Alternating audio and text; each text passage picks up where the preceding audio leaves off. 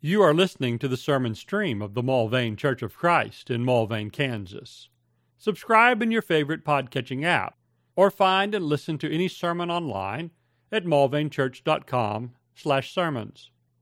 Tonight we'll read from 2 Peter 2, as we've been going through 1st and now 2 Peter. We've come to the chapter about false teachers, and Peter is quite explicit about them. And Peter, over the next verses, is going to reveal an awful lot of things about false teachers, particularly things of their heart and their motivation. He's going to talk about them being exploitative.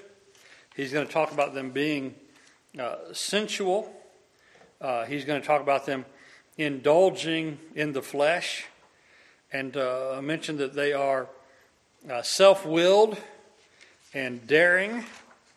And some other things like eyes full of adultery. And he's going to tell us things that sound pretty harsh about them, but we see that they're destructive people, and they care for themselves much more than they care for others. And because of these terrible negative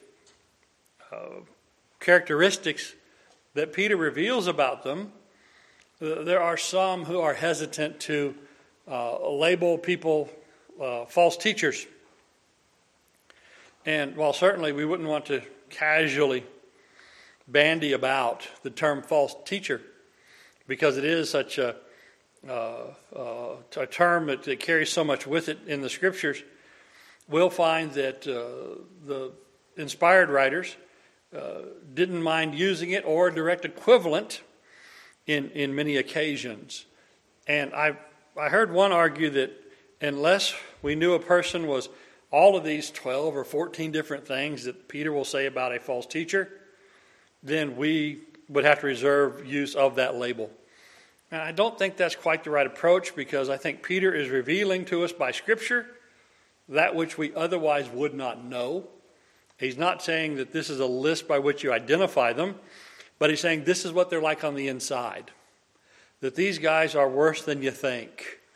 And so, if we start and read the text, and tonight we'll just read verse 1, I think Peter sets out for us in verse 1 the actual definition which we should use, and which I do try to use, when identifying if a person should be labeled as a false teacher or not. Peter says this in verse 1, "But false prophets also arose among the people." He finished chapter 1 telling us about the marvelous word of God and the sure prophecies that were in it. But he said it didn't come by act of human will. So it came from God. But there's people going to twist that just as they did before. But, so we had this beautiful word of God, but. False prophets also arose among the people, just as there will also be false teachers among you. And so if we ever live in a time where we can't find any false teachers, we've lived in a time that Peter didn't foresee. Because Peter foresees false teachers among us, who will secretly introduce destructive heresies, even denying the master who bought them, bringing swift destruction on themselves. I think the middle part of this, right after he says that false teachers will come, he says they secretly introduce destructive heresies. Now, I think the secretly part is not necessarily a part that has to be used to define false teachers, because there's some that are so brazen they're not secret about it. But he is telling us the general practice.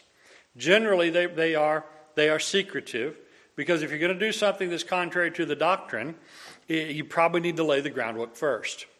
But I think this is the real key as to what false teachers are, and everything else is just pulling back the curtain to show us who would do this. I think the key to this is the introduction of destructive heresies. If someone introduces destructive heresies, they are in this realm of a false teacher. And then he goes on to say how heretical some will be, even denying the master that bought them. Now, does that mean every false teacher who teaches anything destructive always fully denies the master? I don't think so.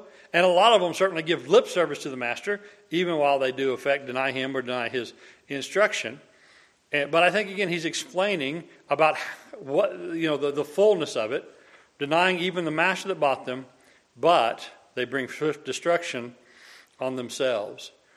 We note the words here that repeat in verse 1. There's two words in verse 1 that repeat. The first one is false. There's false prophets, and there will be false teachers. So it's false teachers and false prophets. False. And the other word that's repeated is destructive. Destructive heresies that bring destruction on themselves. And unfortunately, and this is why false teachers are so bad, they don't just pull themselves down, they pull down those who follow them. And they destroy many along the way. And so it's the destructive thing here that is so bad. And it's destructive because it's false. And so as we are going to go through this in the next several times together, we'll see just how bad it is. We'll see in some of the worst case scenarios. We'll see some certain commonalities that we'll often find with false teachers and those who do these things. But Peter sets out from the first the fact of them, but also the reason why it's so bad. It's destructive. Destructive heresies, they bring destruction. If a person doesn't bring destruction, why would we need to worry about it? Right? Because the goal is edification. Right? Let all be edified. Let us build one another up. Let's grow in grace and knowledge. And, there's some times where, maybe we're not really growing like we ought, and we're not really edifying like we should, but it's a little foolish, or it's a little bit of a misinterpretation, or it's a little bit of a misapplication, or it's a little bit overbalanced, but it's not really destructive. It's not that bad. Sometimes we're not right about those judgments, but anyway, for the purpose here, there's some things that, while not growing and building us up as they should, they're not destroying us. The thing with these false teachers they're destroying. And that's why it's false. It's false because it's destroying. What is true is edifying. What's false is destructive. And so, how would I define a false teacher? They teach destructive heresies. They teach things that, if followed, cause people to be lost. And that's why they themselves will be destroyed, because what if you defile the temple of God? What if you pervert the members? What if you destroy the living stones? That's why you have to go too. And so you reject the factious man after the first and second warning and other things. But it is this destructive heresy. It's this destructive part of the false that makes this effect of it that makes it so bad and makes it just completely intolerable. And the Lord is not going to tolerate it. He's going to bring swift destruction on them. And so we should not tolerate it and let them take anybody with them. And so we'll have a lot to say about false teachers in the verses to come, but just have this as sort of a preface, have this as a first idea about it the whole time. We're always talking about destructive heresies.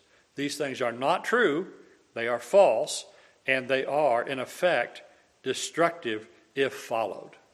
And so if someone's doing a thing that is going to cause people to be lost, I think we're into destructive heresies, aren't we?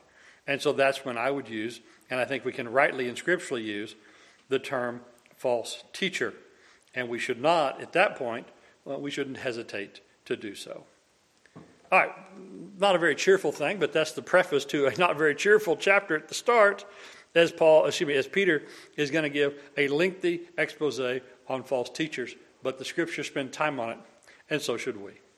With that, then, we'll close. Ask if someone tonight needs to come to Jesus. They hear it talk about the master that bought them. We've been bought by a wonderful master. We have been made servants in his house. If you need to come to be one of his and confess his name, or you need to return to him and be a useful servant for him, we offer the invitation as we stand and sing. Thank you for listening to this sermon from the Mulvane Church of Christ. Additional sermons and information available at mulvanechurch.com. Come see what a difference the Bible way makes.